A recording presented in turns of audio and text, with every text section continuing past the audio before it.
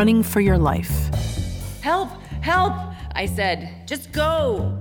On this Selected Shorts, we'll have you listening at the edge of your seat. Stay with us.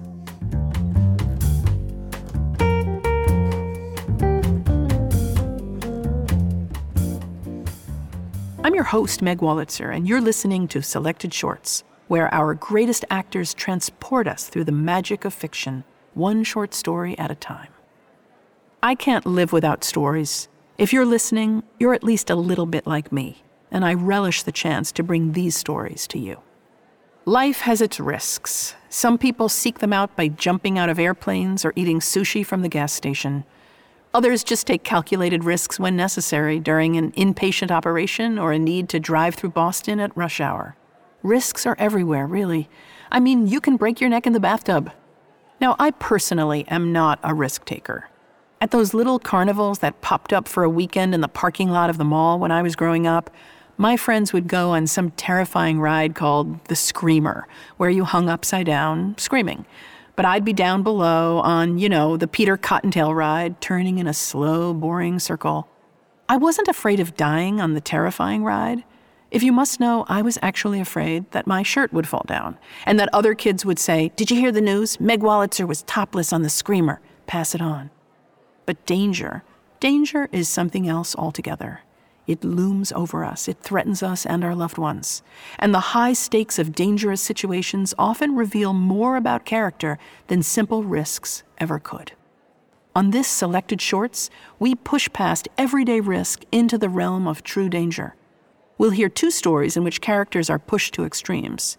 In one, an escaped prisoner dons another man's life. In the other, a widow flees a fire, but can't escape the burdens of family. Rebecca Makkai's The Briefcase is a story from our archives, and it's as compelling today as when we first aired it. Makkai is the author of the novels The Great Believers, The 100-Year House, and The Borrower, as well as the short story collection Music for Wartime. Makkai likes peering into dark places. We featured her unsettling Everything We Know About the Bomber on another episode of Shorts. The Briefcase reads like a story by the Russian master Gogol, both highly political and surreal. In it, a prisoner on a chain gang escapes into another man's life. Victor Garber expertly scores the emotional ups and downs of this piece. He's an accomplished performer of works like Tom Stoppard's Arcadia, but also starred in Alias with Jennifer Garner, a compelling television series in which he was a spy master whose key operative was his own daughter. More recently, he starred in the legal drama Family Law. Here he is reading Rebecca Makkai's The Briefcase. The Briefcase. He thought how strange that a political prisoner marched through town in a line, chained to the man behind and chained to the man ahead, should take comfort in the fact that this had all happened before. He thought of other chains of men on other islands of the earth, and he thought how since there have been men, there have been prisoners. He thought of mankind as a line of miserable monkeys chained at the wrist, dragging each other back into the ground. In the early morning of December 1st, the sun was finally warming them all enough to walk faster. With his left hand, he adjusted the loop of steel that cuffed his right hand to the line of doomed men. His hand was starved, his wrist was thin, his body was cold. The cuff slipped off. In one beat of the heart, he looked back to the man behind him and forward to the man limping ahead, and knew that neither saw his naked red wrist. Each saw only his own mother weeping in the kitchen, his own love lying on a bed in white sheets and sunlight. He walked in step with them to the end of the block. Before the war, this man had been a chef, and his one crime was feeding the people who sat at his tables in small clouds of smoke and talked politics. He served them the wine that fueled their underground newspaper, their aborted revolution. And after the night his restaurant disappeared in fire, he had run and hidden and gone without food. He who had roasted ducks until the meat jumped from the bone. He who had evaporated 3 bottles of wine into 1 pot of cream soup. He who had peeled the skin from small pumpkins with a twist of his hand. And here was his hand, twisted free of the chain, and here he was running and crawling until he was through a doorway. It was a building of empty classrooms, part of the university he had never attended. He watched from the bottom corner of a second-story window as the young soldiers stopped the line, counted 199 men, shouted to each other, shouted at the men in the panicked voices of children who barely filled the shoulders of their uniforms. One soldier, a bigger one, a louder one, stopped a man walking by, a man in a suit with a briefcase, a beard, some sort of professor. The soldiers stripped him of his coat, his shirt, his leather case, cuffed him to the chain. They marched again. And as soon as they were past, no, not that soon, many minutes later, when he had had the stomach, the chef ran down to the street and collected the man's briefcase, coat, and shirt. In the alley, the chef sat against a wall and buttoned the professor's shirt over his own ribs. When he opened the briefcase, papers flew out, 1,000 doves flailing against the walls of the alley. The chef ran after them all, stopped them with his feet and arms, herded them back into the case. Pages of numbers, of arrows and notes and hand-drawn star maps. Here were business cards, a professor of physics. Envelopes showed his name and address, information that might have been useful in some other lifetime, one where the chef could ring the bell of this man's house and explain to his wife about empty chains, empty wrists, empty classrooms. Here were graded papers, a fall syllabus, the typed draft of an exam. The question at the end, a good one: using modern astronomical data, construct to the best of your ability a proof that the sun revolves around the earth. The chef knew nothing of physics.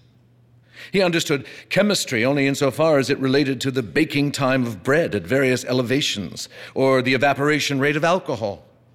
His knowledge of biology was limited to the deboning of chickens and the behavior of Saccharomyces cerevisiae, common bread yeast.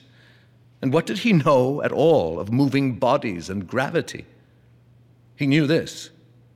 He had moved from his line of men, creating a vacuum, one that had sucked the good professor in to fill the void.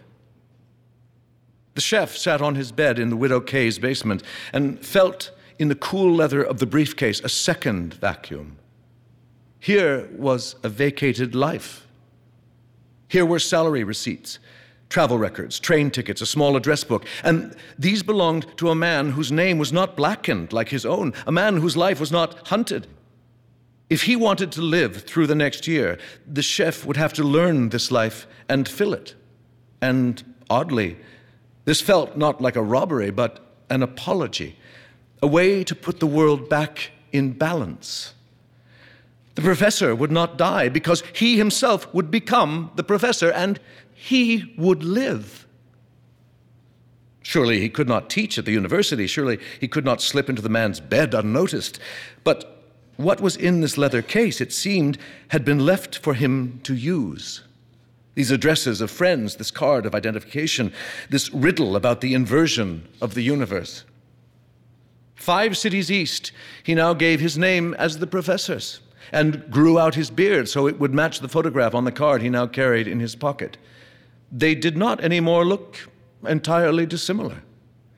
To the first man in the address book, the chef had written a typed letter. Am in trouble and have fled the city. Tell my dear wife I am safe, but for her safety do not tell her where I am. If you are able to help a poor old man, send money to the following post box. I hope to remain your friend, Professor T. He had to write this about the wife. How could he ask these men for money if she held a funeral? And what of it if she kept her happiness another few months, another year?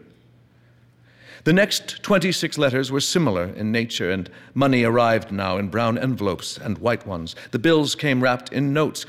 Was his life in danger? Did he have his health? And with the money, he paid another widow for another basement, and he bought weak cigarettes. He sat on cafe chairs and drew pictures of the universe, showed stars and planets looping each other in light. He felt, perhaps, that if he used the other papers in the briefcase, he must also make use of this question. Or perhaps he felt that if he could answer it, he could put the universe back together. Or perhaps it was something to do with his empty days. He wrote in his small notebook, "The light of my cigarette is a fire like the sun. From where I sit, all the universe is equidistant from my cigarette. Ergo, my cigarette is the center of the universe.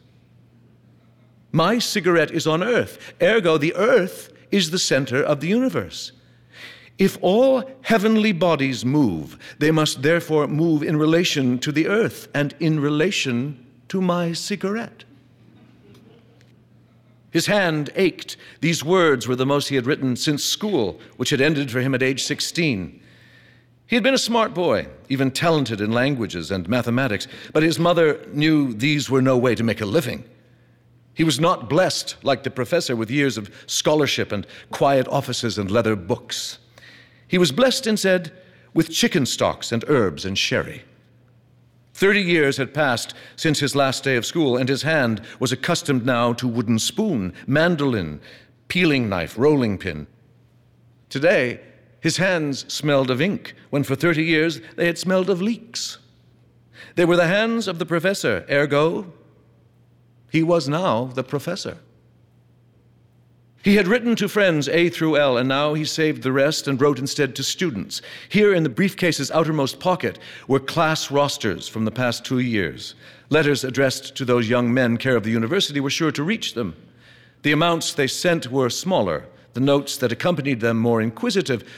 What exactly had transpired? Could they come to the city and meet him? The postbox, of course, was in a different city than the one where he stayed. He arrived at the post office just before closing and came only once every 2 or 3 weeks. He always looked through the window first to check that the lobby was empty.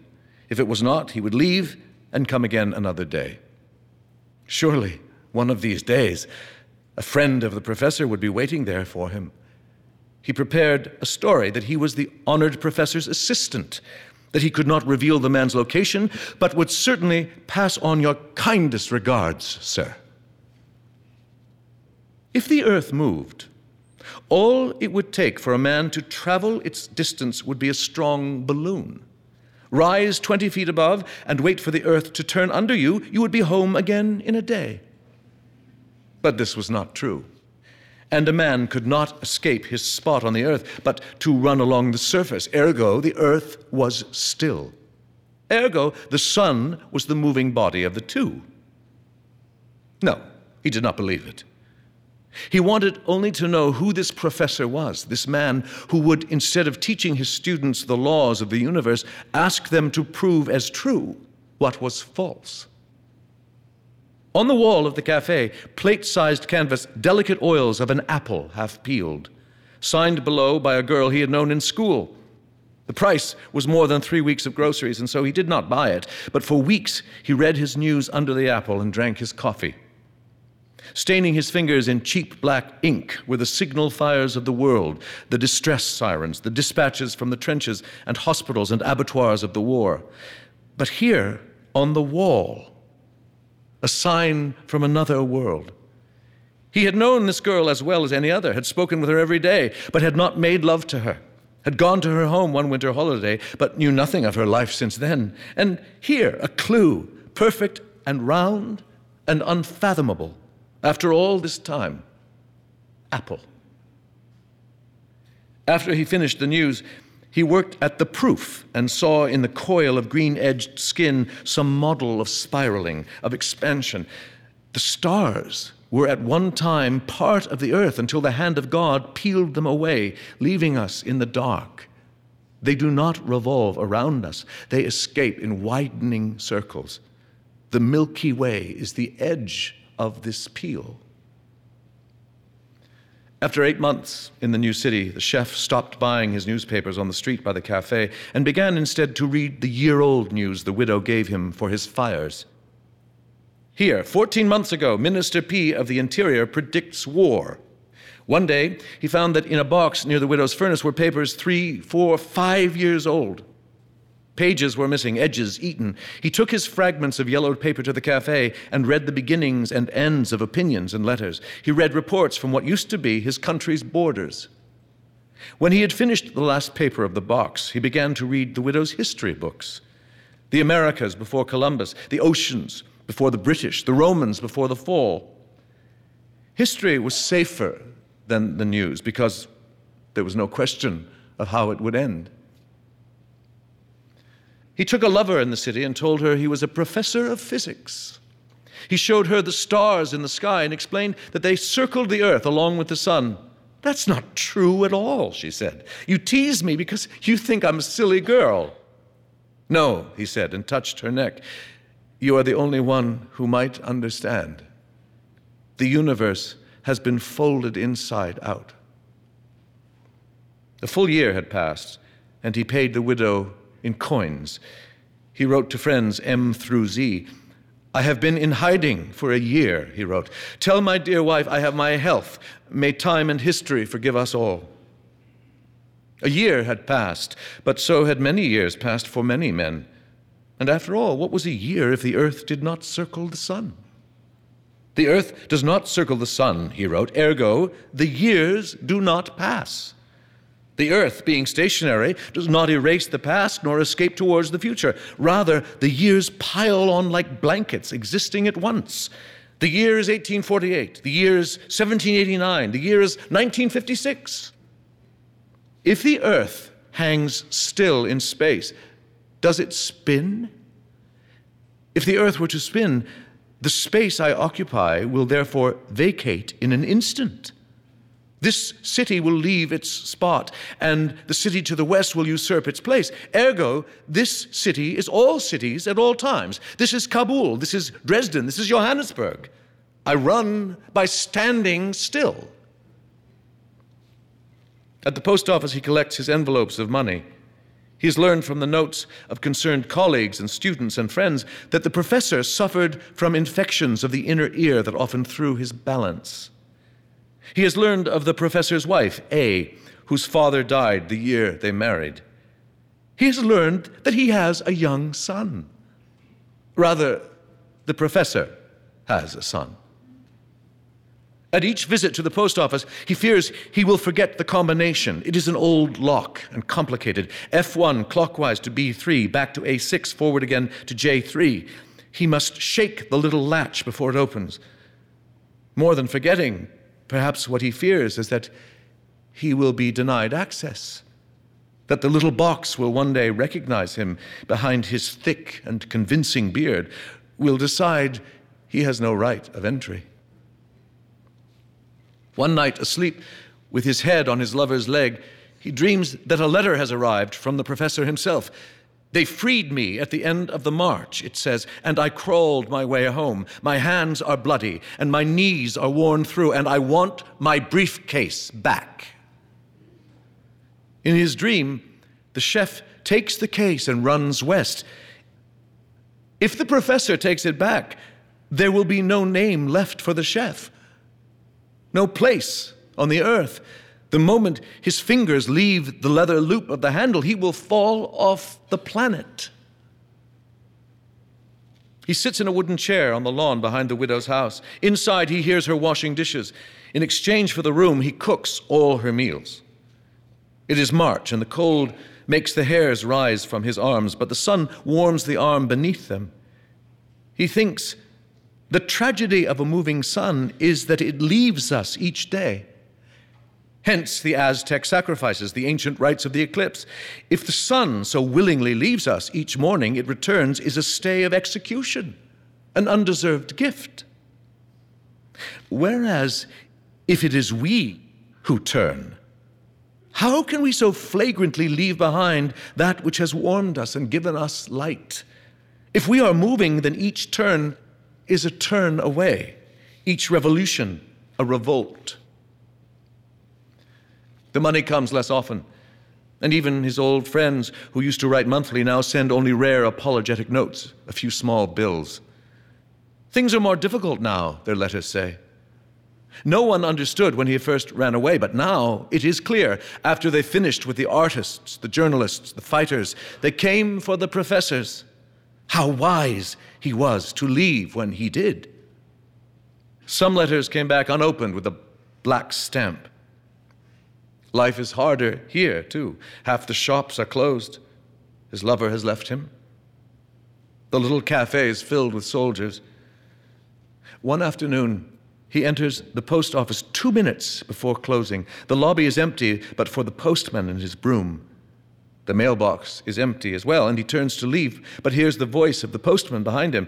"You are the good Professor T, no? I have something for you in the back." "Yes," he says, "I am the professor." And it feels as if this is true, and he will have no guilt over the professor's signature when the box is brought out. He is even wearing the professor's shirt, as loose again over his hungry ribs as it was the day he slipped it on in the alley. From behind the counter, the postman brings no box, but a woman in a long gray dress, a white handkerchief in her fingers. She moves towards him, looks at his hands and his shoes and his face. "Forgive me for coming," she says. And the postman pulls the cover down over his window and disappears. She says, "No one would tell me anything, only that my husband had his health. And then a student gave me the number of the box and the name of the city." He begins to say, "You are the widow." But why would he say this? What proof is there that the professor is dead? Only that it must be, that it follows logically. She says, "I don't understand what has happened." He begins to say, "I am the good professor's assistant, madam." But then what next? She would ask questions he had no way to answer. "I don't understand," she says again. All he can say is, "This is his shirt." He holds out an arm so she can see the gaping sleeve. She says, "What have you done with him?" She has a calm voice and wet brown eyes. He feels he has seen her before in the streets of the old city. Perhaps he served her a meal, a bottle of wine. Perhaps in another lifetime, she was the center of his universe. "This is his beard," he says.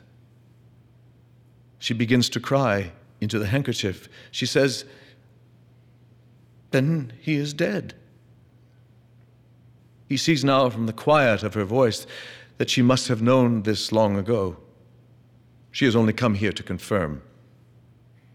He feels the floor of the post office move beneath him, and he tries to turn his eyes from her to ground his gaze in something solid: postbox, ceiling tile, window.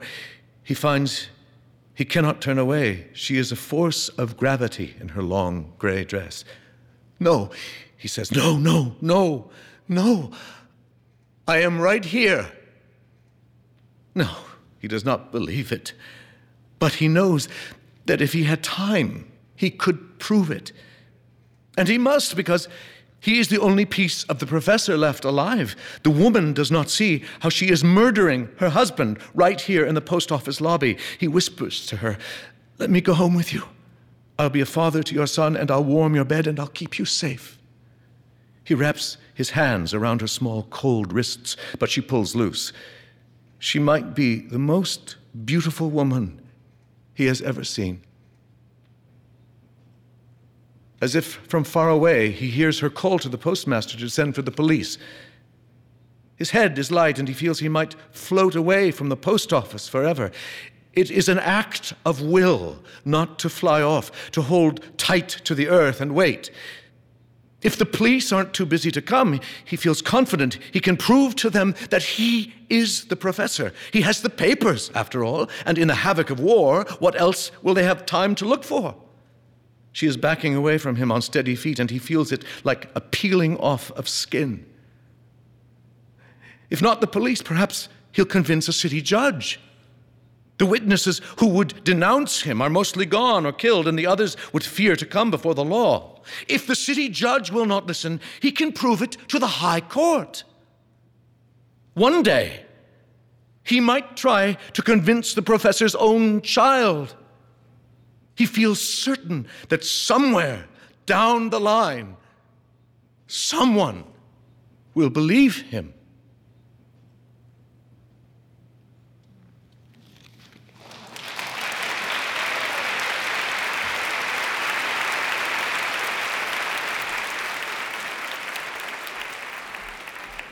Victor Garber read Rebecca Makkai's The Briefcase.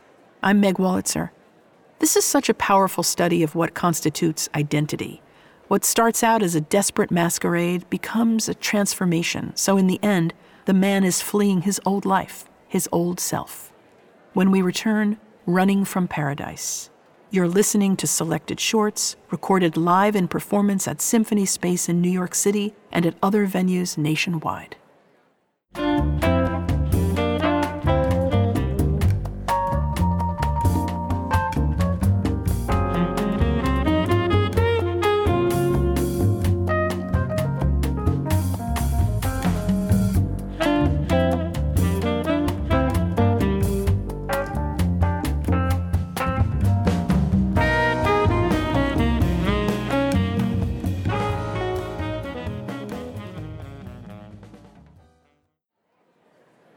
Welcome back to Selected Shorts. I'm Meg Wolitzer. We'll get to our next story in a minute, but we wanted to let you know about a special shorts event. On Saturday, March 26th, at our home theater, Symphony Space in New York City, we're mounting a day-long, wall-to-wall Selected Shorts. From 11 a.m. to 11 p.m., we'll hear brand new stories from authors such as Lauren Groff, Edwige Danticat, Edgar Carrot, Carmen Maria Machado, and Dave Eggers, performed by actors including Tony Shalhoub, Jane Curtin, Liev Schreiber, and B.D. Wong. These tales are featured in our new book, Small Odysseys, but you can experience them live. To see the show in person, just come to Symphony Space on the Upper West Side on March 26th, anytime from 11 a.m. to 11 p.m. And you don't even have to live in New York to be in on the party. To join the free live stream from home on March 26th, or for further details about wall-to-wall Selected Shorts, just go to selectedshorts.org. On this show, we're listening to stories about risk, danger, and flight from danger. And because writers love twists, you can be pretty sure that a story called Paradise is going to be anything but. The story delivers a gripping combination of a mother's flight from a raging fire and from a life in which she has always been fighting for survival. Author Yxta Maya Murray is a writer and legal scholar. Her art criticism, journalism, and short fiction have been featured in Artforum, the Georgia Review, and Plowshares. Paradise was selected for the Best American Short Stories 2021 by guest editor Jesmyn Ward. In it, Murray has crafted a beautiful combination of personal narrative and hair-raising action. A terrifying journey through a blazing fire becomes a moral rite of passage. Some dangers aren't physical, they are about the fact that you can't escape yourself and how you are perceived. In the story, a woman who has had to live with the frank disrespect of her father-in-law is suddenly stuck in a dire situation alongside him. The characters and their predicament are painted quickly and efficiently, and we not only immediately see who they are, but more than that, we understand who they are when they're together, who they become.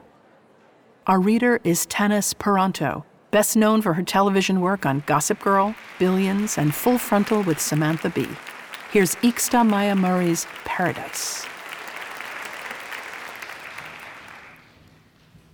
Paradise. I think we should go, Dad, I said, shielding my eyes from the wind.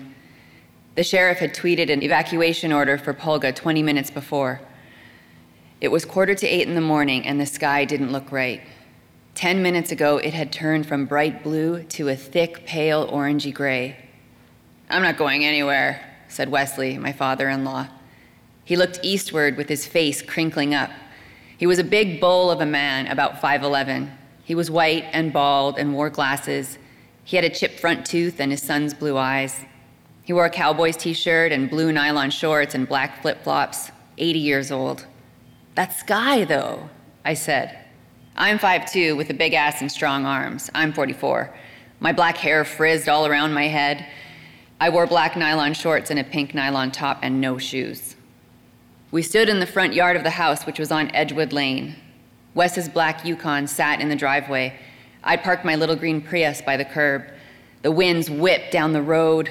The crepe myrtle bushes I planted on the sides of the house right after Mike died flattened and splayed from the hard gusts. The cottonwoods fringing the road shook like a huge hand was slapping them. Dead gold grass and dried leaves crawled along our front yard instead of a proper lawn. Back inside, Jessie dawdled, drinking her milk in the kitchen and playing with Henrietta. "Shelley," I said. Our neighbor, a hefty, yellow-haired woman, had just walked fast out of her house wearing flowered shorts and a white t-shirt. "Fernanda, they're evacuating Polga," she said. Polga's a little town maybe 15 miles away from Paradise as the crow flies. "I know," I said. "You got Jessie?" Shelley asked. "Yeah, I think we're going to go in like 10 minutes, I said. Wesley shook his head. "Wes," Shelley grimaced. "Sonny boy, smell that air." Already it smelled like burning. "Fire's here every year," Wesley said. 10 or 12 other neighbors came hurrying out of their houses. Martin, Tilly, Babs, Fred, Nancy, I can't remember. Already Serena Hammer's Honda and Joe Tate's Chevrolet chugged down Edgewood toward Pearson and Skyway. "Evacuation for Paradise," Martin suddenly hollered from 2 houses down. He's another white man, but they're all white except for me on this street, so why keep saying it? His nose practically touched his iPhone screen. "They're telling us to haul out." I looked at Wesley. He sniffed. "I'm not running," he said. "I built this house in 1982. "Wes," I said, "look at the color of that goddamn sky." "This is my house. You just live here," he said. "You and Jessie can go." He started walking toward the myrtles on the left side of the house where the hose was. I ran inside. Wes didn't want his son, Mike, to marry me. It wasn't a secret. I'm Pomo and Mexican and grew up in the Evergreen Mobile Home Park with my parents, Lupita and Ben. Mike and I knew each other from around. We'd seen each other at Paradise High, where we graduated in '84, and then later at Butte Community. But Mike had been raised up on Edgewood. When he was young, he dated girls like valedictorian Renee Henson and cheerleader Willa Miller, whose parents live on Pence and Mountain View. I stuck to a crew of native Black and Mexican kids who played video games and got sent to detention when they shrugged at the white teachers. Mike was a blockhead back then anyway, and I wasn't interested. He played football, and I'd seen him soaking wet and drunk at house parties on Saturday nights.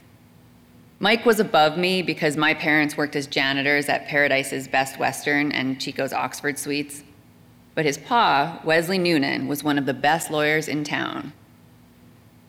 Wes set up a 3-man outfit, Noonan, Gump, and Penzer, up on Skyway, where he did estate planning for folks from Paradise to Chico. Wes was a big man, and not just physically. When he'd walk into Tattie's Cafe, where I bussed and then waitressed during high school, diners would look up at him in an eager manner. Tattie herself, she's now dead, would run up to him, wiping her hands on her apron and seating him, his pretty red-haired wife, Laura, and Mike right away. "I'll have the steak and a scotch," Wes would say to me on nights when I took his order. He looked me over once, then never again. "Would you like that rare, sir?" I'd ask him, though I knew. He'd sit there and sniff like he was mad that the scotch wasn't in front of him already. "He likes it well," Laura said, smiling. Mike would gawk at me a little bit and then blush and look down. The 20th time I pretended to forget that Wes liked his meat scorched, he set his jaw and smacked a water glass so that it went flying. "How many times do I have to tell you the same thing?" he snapped while the water dripped. "Dad," Mike had said. Laura had begun to mop up the spill with her napkin. "What's my name?" I asked him. Wes's face twisted. "What? What's my name?" I asked again. I pointed to my name tag, Fernanda. "Come on, I've been getting you steak for a year. You must know it by now." I just didn't like the way he did business. Tattie came running over, wailing, "We've got this covered. The bill for tonight's taken care of, Wesley." To do penance, Tattie made me keep bringing the table complimentary olives and fried cheese bites that came out of my check. But even though I fed that mope to the gills, I still got fired later that night. Mike and I started dating 8 years ago. I'd gotten a divorce and come back home from Dublin, Georgia, where my first husband, Scott, lived. Mike hadn't gone to law school like his father wanted, but instead became a police officer. He did canine patrol first with a German shepherd named Logan, and then with Henrietta. He was married for 7 years and then divorced Willa in '99. He rented a little red house with Logan on Magalia Street and kept it as tidy as a tea kettle.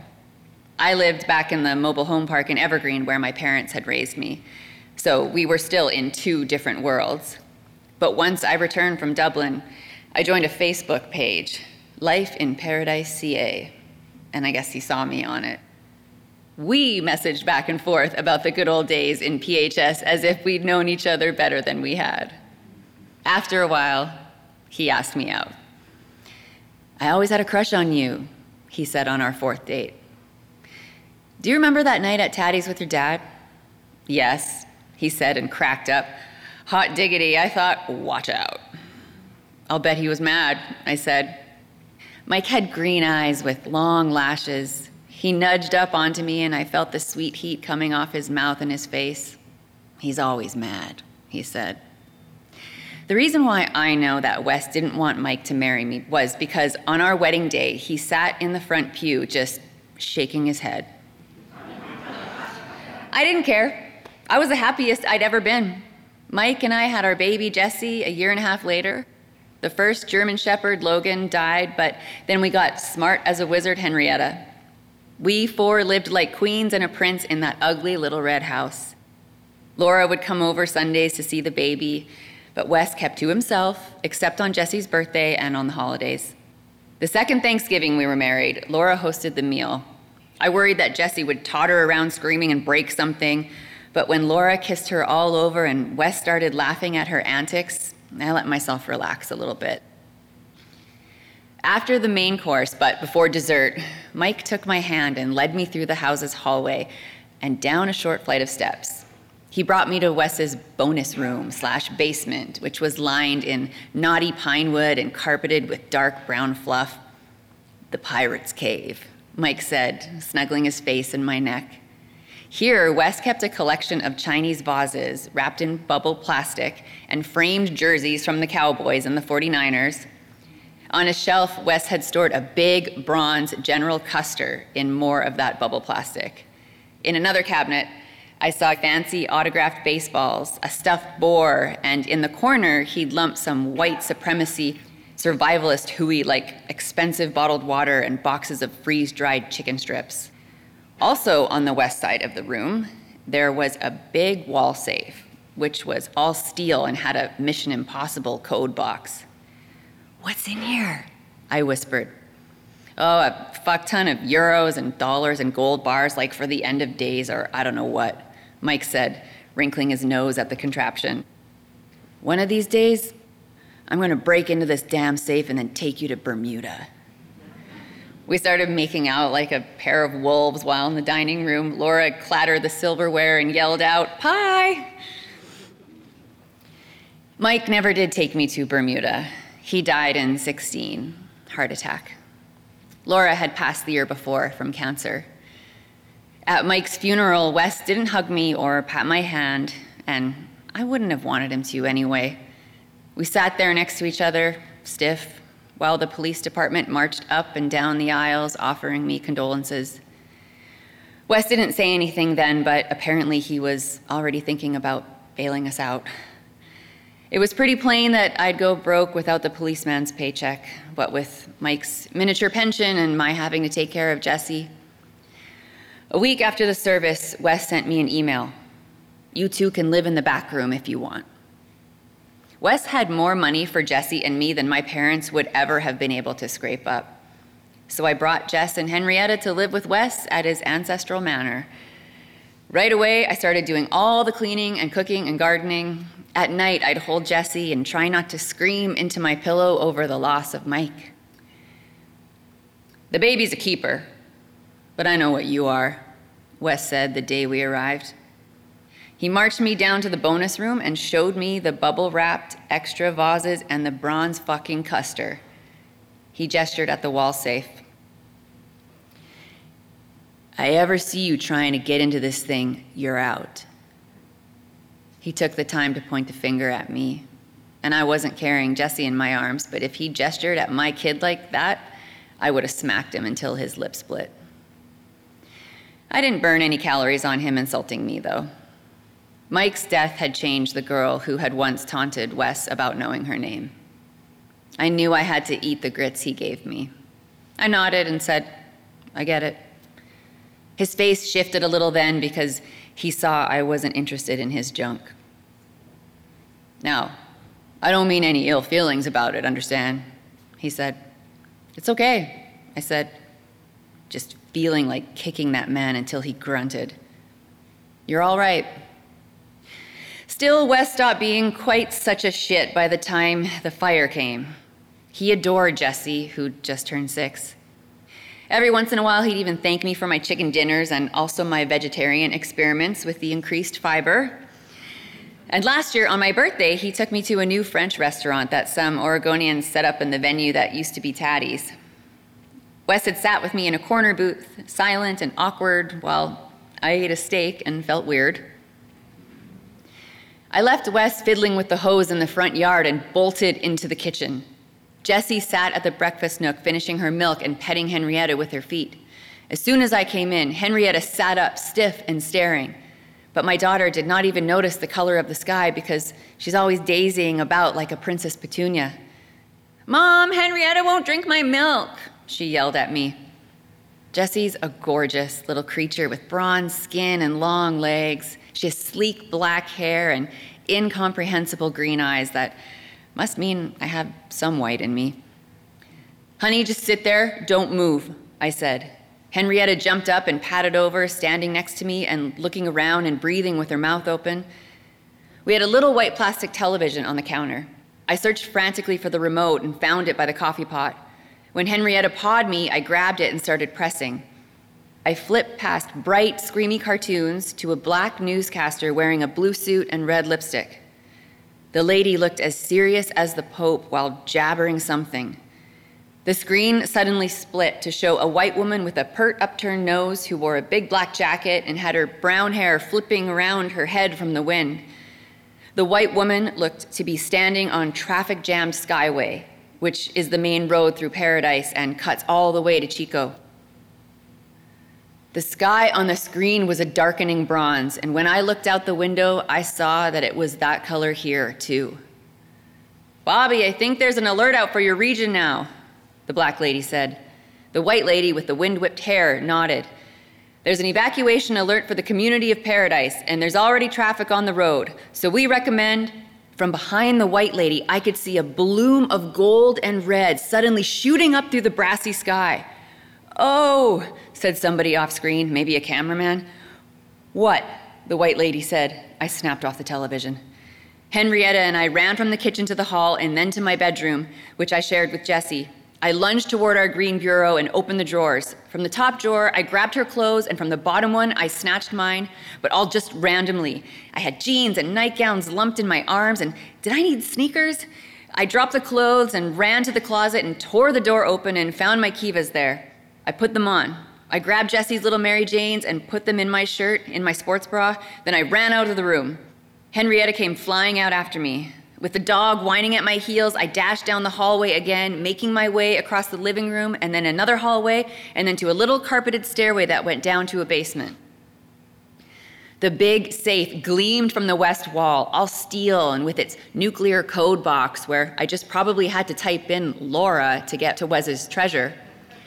Beneath the safe, next to the bubble-wrapped custard, there were 3 big boxes of Arrowhead water and some cartons of chicken strips. I had no idea what to take. But water seemed like a good idea. I could pour it on Jessie if there was fire. I lifted one of the water boxes up, using my back and hurting it, and then jostled with it up the stairs. I almost tripped over Henrietta, but somehow stayed on my feet. I ran through the kitchen with my load as fast as I could, and then out to the front yard. Wes sprayed Henrietta and me as soon as I hit the lawn. He had turned on the hose full force and thumbed the nozzle so that it jetted out with a big white fan of water, and the wind sent it shooting crazily everywhere. I took the blast in the face and kept going. Help, help, I said. Just go, Wes said. This is my house and Laura's. I'm not leaving it to burn. I blinked. My eyes were watering even without the help of the hose. The sky had turned a bright, bright gold. I could smell smoke. Thick smoke like acid. Everybody on the street was racing around and loading their cars. "You could lose everything, Wes," I said. "Tell me the code for the safe, and if I can, I'll get your stuff and we'll pack it out of here," I said. He looked at me funny. "I don't think so." "Okay," I said. He could have called me Pocahontas right then and started dancing around in a Klan hat, and I would not have given a single tiny shit. I went into the house and snatched up Jessie from the kitchen table, gripping her in both arms so that one of her shoes fell out of my bra. I ran back with her and Henrietta out to the front yard. I think it might have been 8:45 by that time, maybe 9 or even 9:15. I could hear sirens. I could see towers of smoke from far off. I looked at the cars fleeing down Edgewood. Wes remained standing on the soaking lawn with a tsunami of water pouring out of his hose into the myrtles, the cottonwoods, the dry grass, the house windows, the whole facade. Jessie had her face in my neck and started screaming. I looked at the Prius, and then I looked at the black Yukon shining in the driveway. If fire swept over the car, we'd have a better chance of barreling through in that monstrosity than in my flimsy eco-compact. I ran back to the house with Jessie bouncing up and down on my shoulder. I saw Wes's Yukon keys on their thick plastic keychain in a little red dish. I rushed out the front door and clicked the Yukon open. I tossed Jessie into the beige leather backseat and Henrietta jumped in after her. Then I ran back to Wesley. "Dude, listen," I said. Wesley's face was folded up like a wallet. He stayed on the lawn pouring water on the house where he'd lived with his wife and seemed like he was ready to die there. "Wes," I said. "Oh God," he said. "Wes, Jessie and I need you in our lives to protect us and be with us as a family." Insanely saying any hokum that I thought he'd listen to. "You have to come with us. We can't make it without you." He turned and looked at me with real, tender, human eyes, maybe for the first time. "Okay," he said. "Okay," I said. I was already running to the Yukon. "I'm driving," he said, dropping the hose. "You're an old man," I yelled, "and you have to protect the baby from the fire with your body." "Okay," he said. We got into the car, slammed the doors. We left the Arrowhead water on the curb. Jessie began screaming again. I screeched onto the street and pushed the gas, so we zipped toward the end of Edgewood where we'd turn the corner into Pearson. There was a traffic jam right at the stop sign. Pearson was one long clog of cars. Our Yukon idled 4 back from the intersection. I recognized Martin's brown Dodge in front of me and Nancy's gray something. I don't know, a 4-door. Somebody else I couldn't make out had taken the front of the line ahead of Nancy. Big fluffy pieces of ash fell down from the sky like snowflakes. I had to turn on the wipers just to push the crud off the windshield. "No problem," I said in a calm, normal voice, like I was at Starbucks and they'd accidentally put oat milk in my Frappuccino. "Just need this to clear and then we'll be off." In the back seat, Wes held on to Jessie, who sobbed herself hoarse. He kissed her many times on the cheek. "You're a very good baby," he said. "I'm not a baby," Jessie cried. She didn't know what was going on. Henrietta sat quivering next to Wes. The dog began to nudge her way up past Wes and Jessie, then slid up in the space between my seat and the Yukon's big console where you keep your big gulps in its handy holes. She slipped through and lumbered into the front seat next to me. Then she just sat there looking out of the windshield like a person. I reached out and petted Henrietta on the nose and flashed on Mike. He used to roll around with Logan and Henrietta, and the pups had opened up their mouths soft and pretended to bite him while he laughed. Yep, I said, rolling up all the automatic windows because the smoke and ash came flowing in. "We're going to be okay. We're going to be good. We're going to be fine." We sat there. The cars didn't move. We sat there. More ash flakes fell. I don't know how much time passed. The sky began to change again. Black smoke started to stream into the gold sky like the design on a Chinese vase. Come on, I said. "Move your ass," I could hear a man screaming. I don't know from where. The car at the intersection moved onto Pearson. Maybe 10 minutes passed, maybe more. A full, thick stream of cars waiting behind me. Ahead of me, Nancy switched on her turn signal, which flickered at me like a sign from another normal world. "Do you think it'll all burn down?" Wes asked. "Yes," I said. "My safe's fireproof, but I don't know to what degree," he said. "All I care about's that child you're holding on to now," I said. Maybe 10, 12, 20, I don't know how many more minutes crawled by. "I'm never going to make back what I lose," Wes said. "I'm too old." "Insurance will cover you, and then Trump will make you a rich man with one of those disaster packages," I rattled on. The sky was really starting to darken, and I could see a thick haze of smoke coming in fast on a current. Nancy moved on to Pearson. I inched the Yukon to the stoplight. I turned on my turn signal like she had because we had all become robots. "That asshole will leave us stranded," Wes said. "He'll piss on some more hookers and burn it all on golf." I started laughing. Tears were streaming down my face.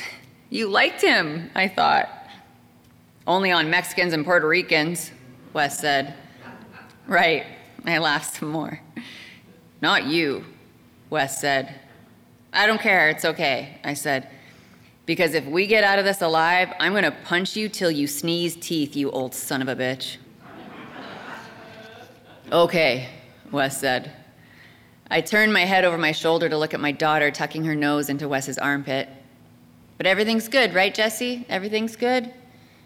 Next to me, Henrietta's jaws were working strange, like she was nibbling something. I saw froth on her lips.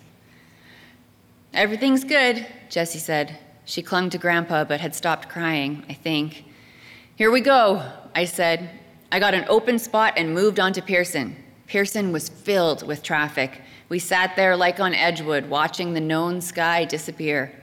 The wind whipped through the world. The pine trees standing tall above us thrashed and tottered against heavens that quickly crowded in with orange pewter clouds. We still had to move from Pearson, past the elementary school, past the Gold Nugget Museum, past the park, and on to Skyway. From Skyway, we'd flee southeast to Chico, about 40 minutes out. We barely moved, just little bits, while it got hotter in the car. The sky got swallowed by busy blackness. The earth burned fast. The people used both lanes, of course. I didn't like to see people in the lane to our left. Women and men bent over their wheels, mumbling to themselves, kids scrambling in the back seats. At one point, I saw Shelley in her Dodge Caravan, which was strange because I thought she had been long gone. She saw me and we smiled at each other, our faces both shuddering. We looked away from each other. We looked toward the road ahead, which got worse as the minutes ticked away. "Don't let her look out the window," I said to Wes. At both sides of the road, the landscape turned into what looked, I swear to holy Jesus, like molten lava. Black-brown clouds streamed down through a bloody sky and onto a swell of hills that had fried deep black and were streaked through with flame. It was getting furnace hot in the car. It was close, like you couldn't inhale right. Wes put his t-shirt over Jessie's mouth and said, "Breathe, baby, breathe." "No, no, no, no, no, no." Jessie started screaming. Henrietta started moving back and forth on the seat as if she wanted to pace, but there wasn't enough room. "No, no, no, no, no, no, no," my daughter shrieked. "You're all right, you're all right," I yelled. "Here you go, oh, my sweet sugar," Wes crooned. "Oh, my sweet sugar." Crack! Crack! "What was that?" I asked. "Maybe some tires going, exploding," Wes said. "I don't think they're ours," I said. I had no idea. Maybe they were. We moved up Pearson, slow, slow. We got onto Skyway. The whole universe had turned into a place of red sky and pine trees swaying like demons dancing. Through the hot, hot windshield, the heat blew off the dashboard in waves and threw itself off the side windows. We could see walls of flames tearing up from Tacos El Paraíso and Bill's Auto Repair. We crossed Vista Way and saw that Noonan, Gump, and Penzer had long orange rockets of fire shooting up from its roof and out its windows. Wes turned his head to look at his old office burning. Then he looked forward again. Jessie went quiet. Henrietta crouched down and did not move. We were all of us silent, but breathing like animals. "I'm sorry about the safe," Wes said. He started crying. "Just make sure my kid doesn't get dead, you old buzzard," I said. "Of course it's all for you. You're my dear son's wife," he sobbed while clutching my daughter. "Everything I have is for you and Jessie. The money, the gold, the stocks, the car, the house." I kept my eyes on the road ahead. A wave of red gold flame and sparks curled across the sky and earth ahead of us. "Any minute now, it'll be clearing," I told myself. "Any minute we can get away." Far off, I did see the sky brighten briefly and then go dark again. It brightened once more, then darkened out. Dark, then darker, then bright once more, then dark. "It's going to be good, don't worry, don't scare her," I said, my whole mouth like sandpaper. "Tell me you forgive me," he wept. I watched the hellfire sweep across the trees to our right and kept my foot steady on the gas. "Tell me," he said. "I forgive you, you Custer-loving bastard," I lied. I could hear the howling, eating sound of the fire. On the horizon, that tiny, pale, clear spot opened in the sky again and flickered. The red underworld rose up to heaven, exploded in the pines, and whirled above us like naked stars. The pale spot of clear sky continued glimmering ahead, though, and I aimed for it without praying and filled with something less like faith than a blind keeping on. And what I hoped was not my last thought was, what a Native woman's got to put up with in this goddamn life doesn't stop until the minute that she dies.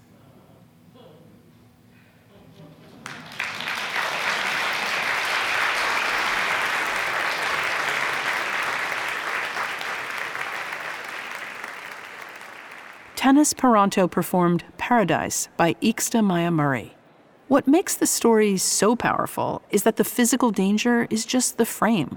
The story is really about what constitutes a family and whether something new can be created out of the mess of the old.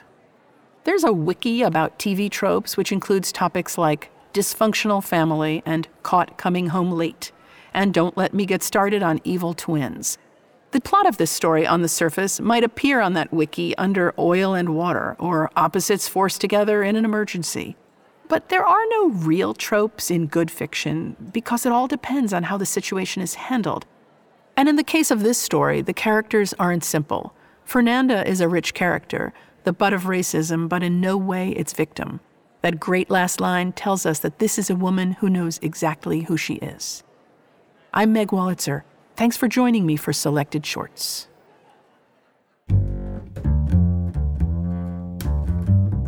Selected Shorts is produced by Jennifer Brennan. Our literary team is Matthew Love, Drew Richardson, and Vivienne Woodward.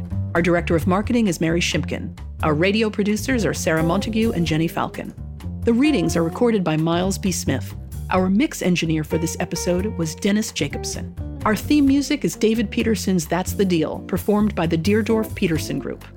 Selected Shorts is supported by the Dungannon Foundation, creator of the Ray Award for the short story. Support is also provided by the NYC COVID-19 Response and Impact Fund in the New York Community Trust, the Howard Gilman Foundation, the Schubert Foundation, the Sharina Endowment Fund, the Blanchette Hooker Rockefeller Fund, the Achilles and Bodman Foundation, the Henry Nias Foundation, the Consolidated Edison Company of New York, the Michael Tuck Foundation, the Vida Foundation, the Axe Houghton Foundation, the Lemberg Foundation, and the Grodzins Fund. Selected Shorts is also made possible by the National Endowment for the Arts and with public funds from the New York State Council on the Arts with the support of Governor Kathy Hochul and the New York State Legislature. Symphony Space thanks our generous supporters, including our board of directors, producers circle, and members, who make our programs possible with their annual support. Selected Shorts is produced and distributed by Symphony Space.